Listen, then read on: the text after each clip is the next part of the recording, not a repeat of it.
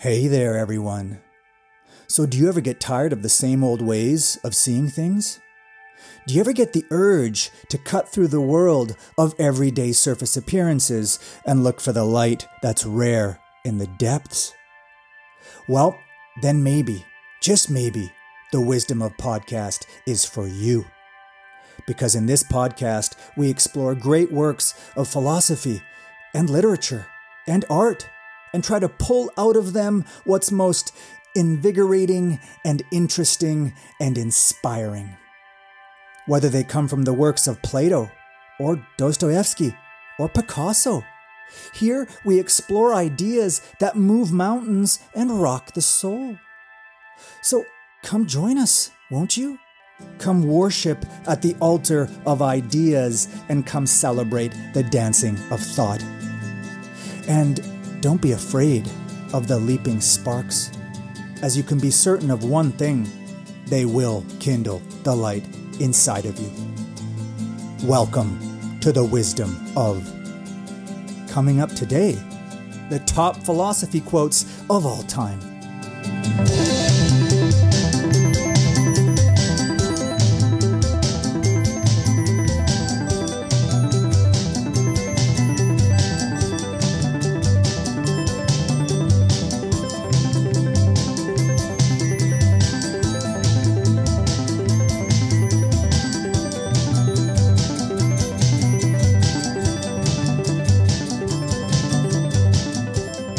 I had this idea for something I wanted to call the wheel of predictability, something that I could spin and it would land on various outcomes, like the Wheel of Fortune, basically.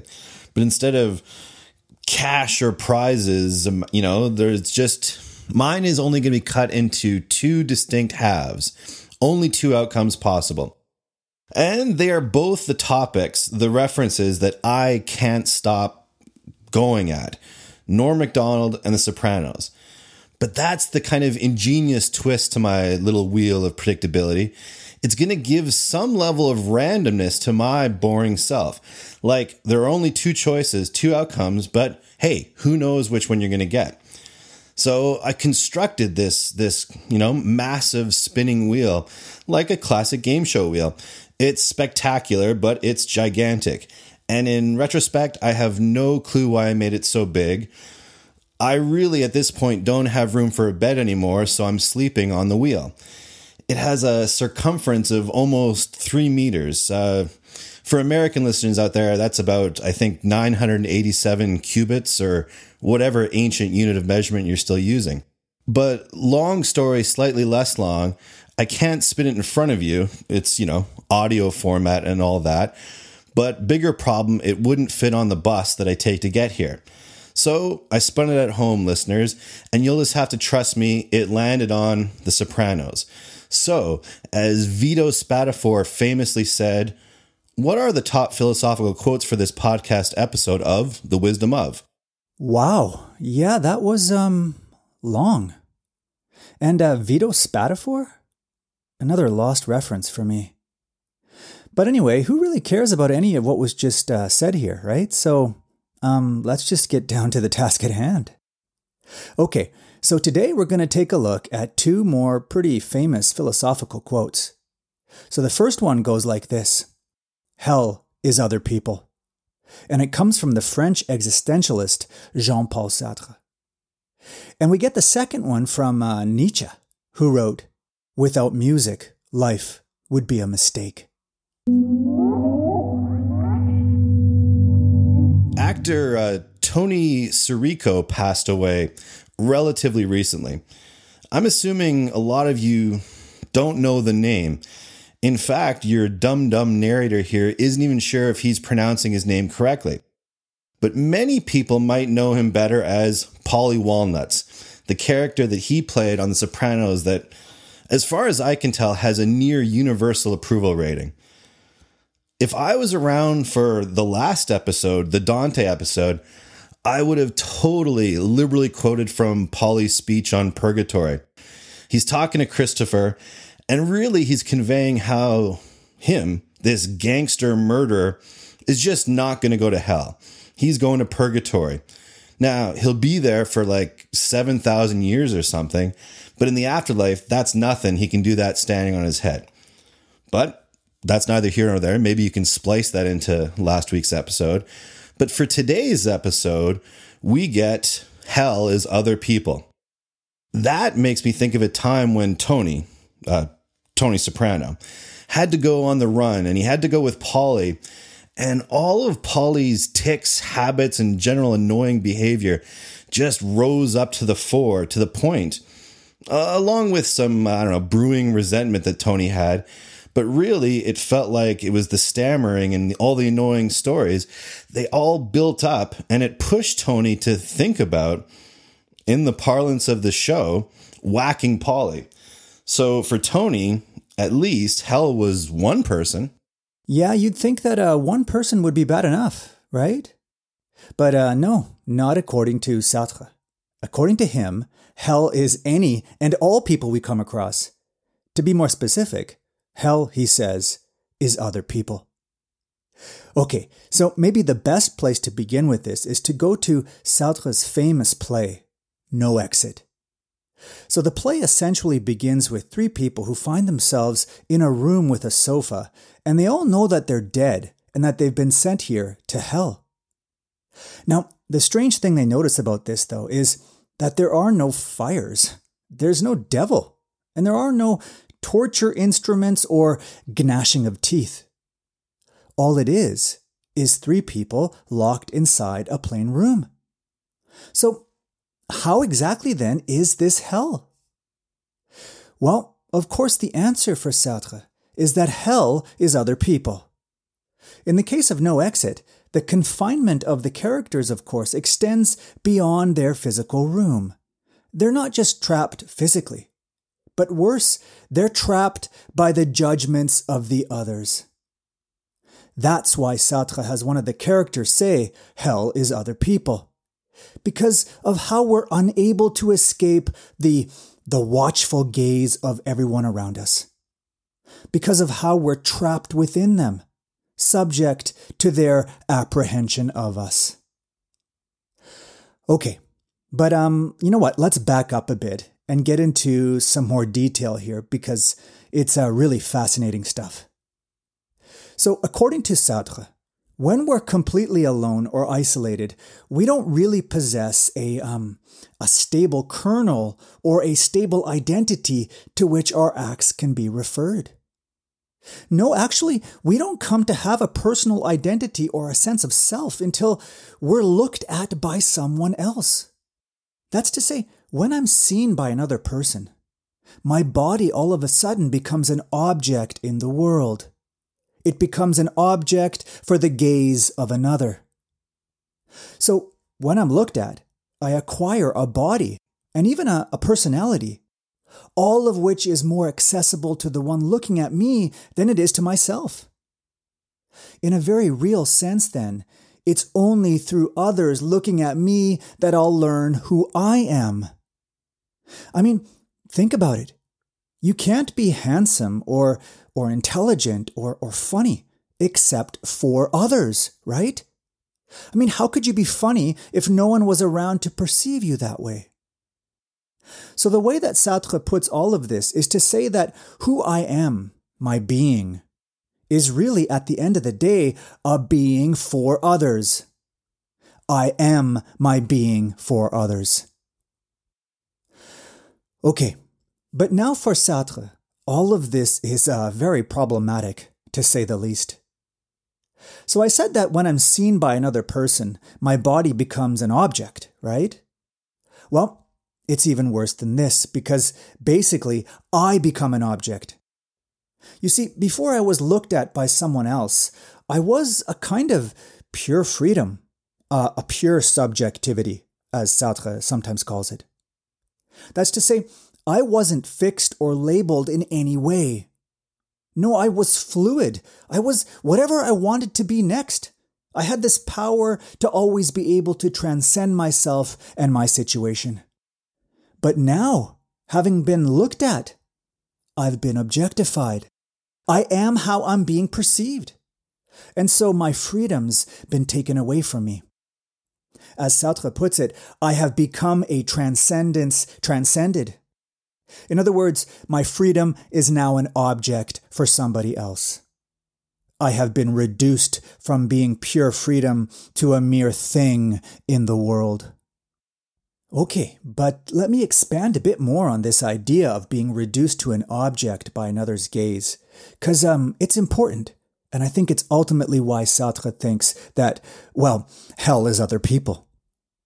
So what's really problematic here for Sartre is that when we're looked at by another, that's to say, when we're objectified by another, then we become a fixed and therefore a predictable being, like any other thing out there in the world that we can calculate and predict and manipulate. This is the degradation of the pure freedom we used to be to a mere thing, to a forever rigid and determinate object. Okay, but now here's the thing. No one likes to be objectified in this way. No one likes having their freedom taken away from them. We don't want to become an object within someone else's world. We don't want to have our identity fixed by others. We don't want to be turned to stone by the Medusa's stare. So, what do we do about this then? Well, Sartre says that what we inevitably do is we look back at the person who looks at us. That's to say, having been a transcendence transcended, I now transcend their transcendence in turn. In other words, I unleash my freedom and make my objectifier my object. I reduce them to a thing just like they did to me and thereby reinstate my own freedom. Now, according to Sartre, there's just no way of getting around it. All human relationships are characterized in this sinister, conflict-ridden way. In other words, all relationships consist of this back and forth of looking at and being looked at, of objectifying and being objectified in turn. And this is why, in the hell of the play No Exit, there is no physical torture. No, there's no need for it. And that's because people will torture each other just by being together in the same room. And this is why hell is other people. Without music, life would be a mistake. I can't really speak to this thing that you and this Nietzsche fellow are calling life, but I can say that The Sopranos without music would be a total mistake. Think about just like the famous/infamous last scene. Would Meadows' inability to parallel park? Okay, hold on. I think I just got it. Here's the thing, boys and girls. Meadow, she doesn't fit in with the rest of the family. Okay, visual storytelling there. Okay, but never mind, digression. Back to the awful parking. Would her awful parking have had such gravitas without the Journey song, the Don't Stop Believing aspect to it?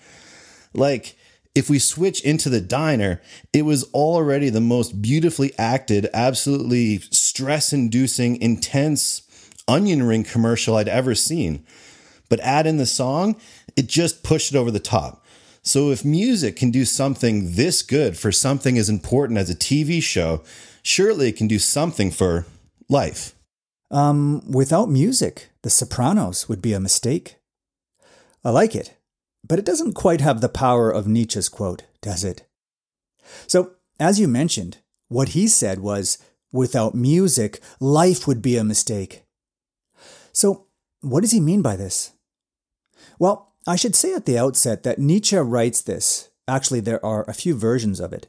But he writes it without a whole lot of context. So what he exactly means by it seems to involve some interpretation.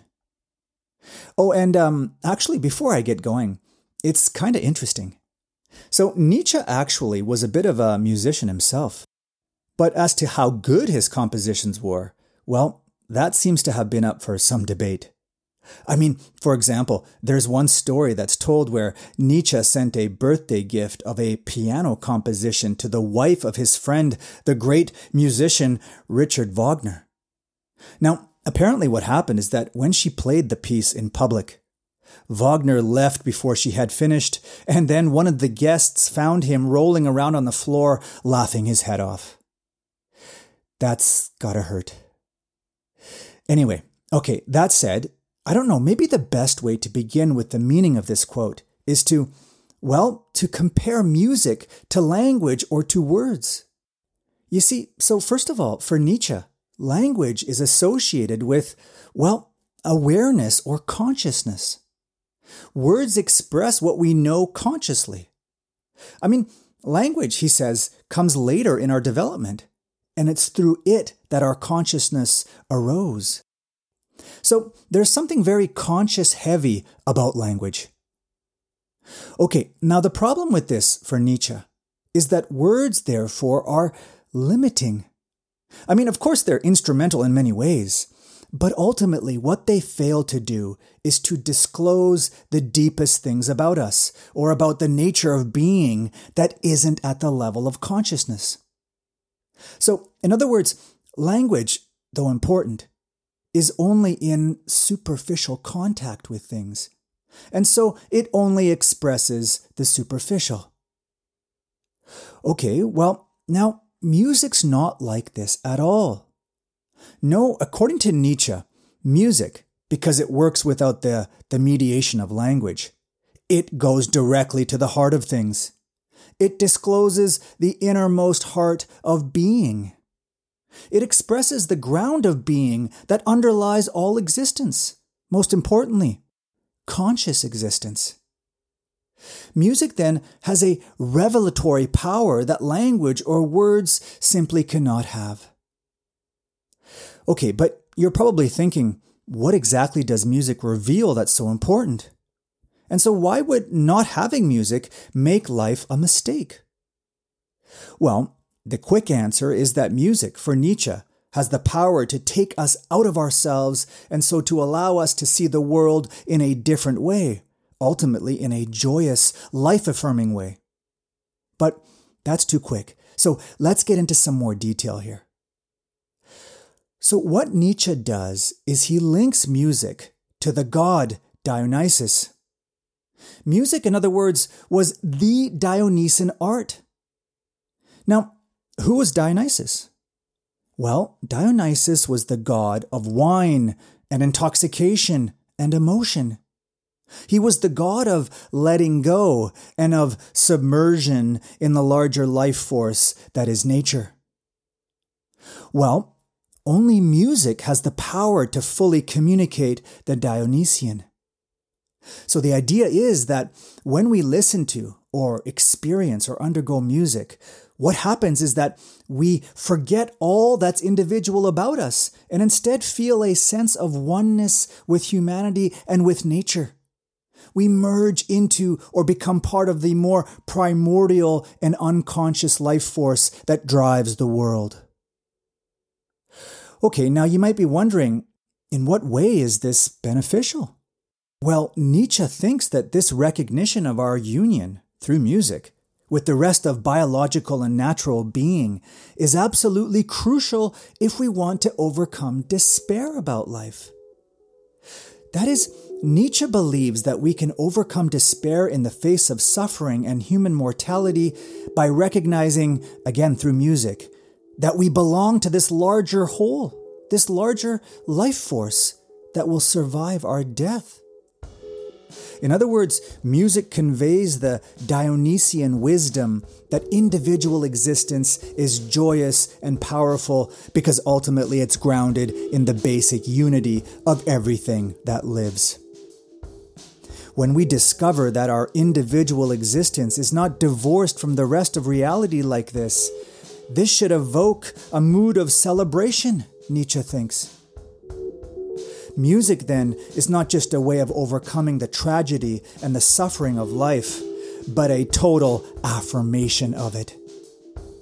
And this is why without any music, life would be a mistake.